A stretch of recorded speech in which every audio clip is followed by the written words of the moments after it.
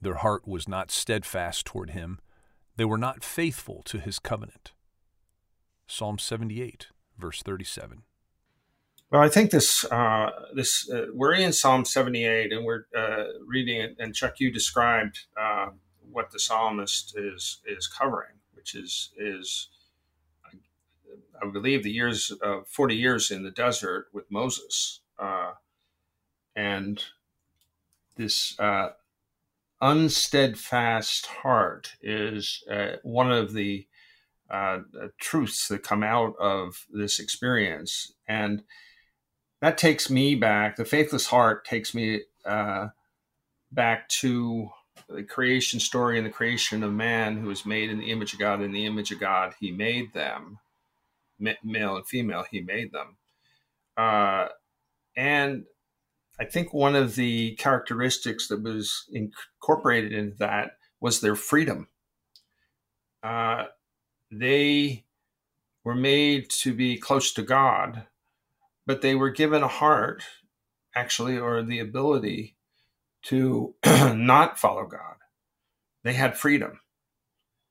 And that's what we have been, that's what is so central to so much of the errors we make.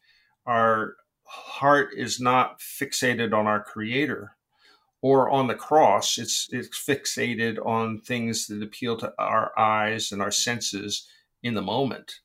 And that's a general characteristic of almost all people at almost any time.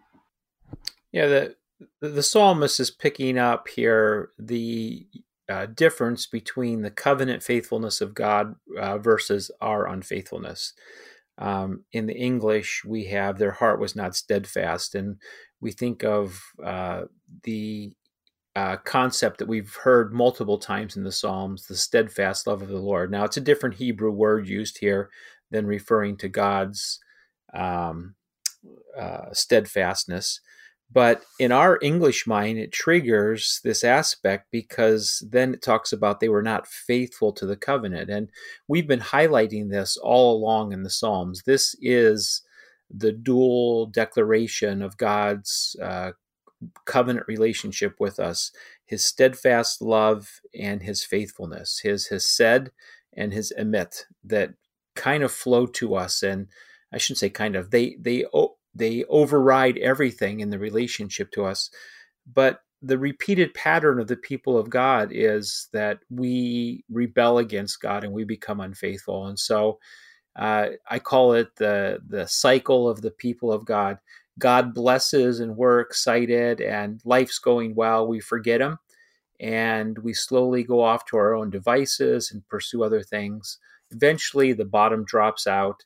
We cry out to God. He restores us and we're doing well again and we're excited, and then we forget him. And over time, we take things for granted and we bottom out and we cry out. And this is basically what the psalmist is picking up here. So I'm just to pick up on what you're saying, steadfastness is a virtue for us human beings, and it comes from God. I mean, do you have any kind of thoughts on how steadfastness can be more of in a person's life? I mean, I guess there are no rules and regulations about it. It's just the passion and the faith and the love of God that is going to bring about steadfastness. But I worry a little bit because in a time of trial, the disciples all abandoned Jesus in the Garden of Gethsemane. And so it's steadfastness is not one of our, it's not one of our best qualities oftentimes. Well, steadfastness is made one decision at a time. It's one moment at a time. I'm always standing before the crisis of steadfastness or lack of steadfastness. And so I've been using this kind of progression in my training of leaders over the last couple of years. Is our sense of identity leads to the decisions and the choices that we make. And those choices end up forming our character. And our character then establishes our legacy. And so it's a long-term process. And who I believe I am and where I find my strength of my identity is going to be the major thing that impacts my decisions. And with each decision I make, there is a strengthening of the character that then reinforces that identity.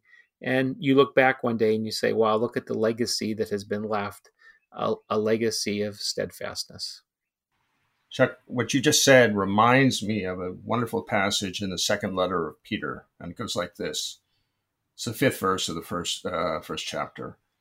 For this very reason, make every effort to add to your faith goodness, and to goodness knowledge, and to knowledge self-control, and to self-control perseverance, and to perseverance godliness, and to godliness mutual affection, and to mutual affection love.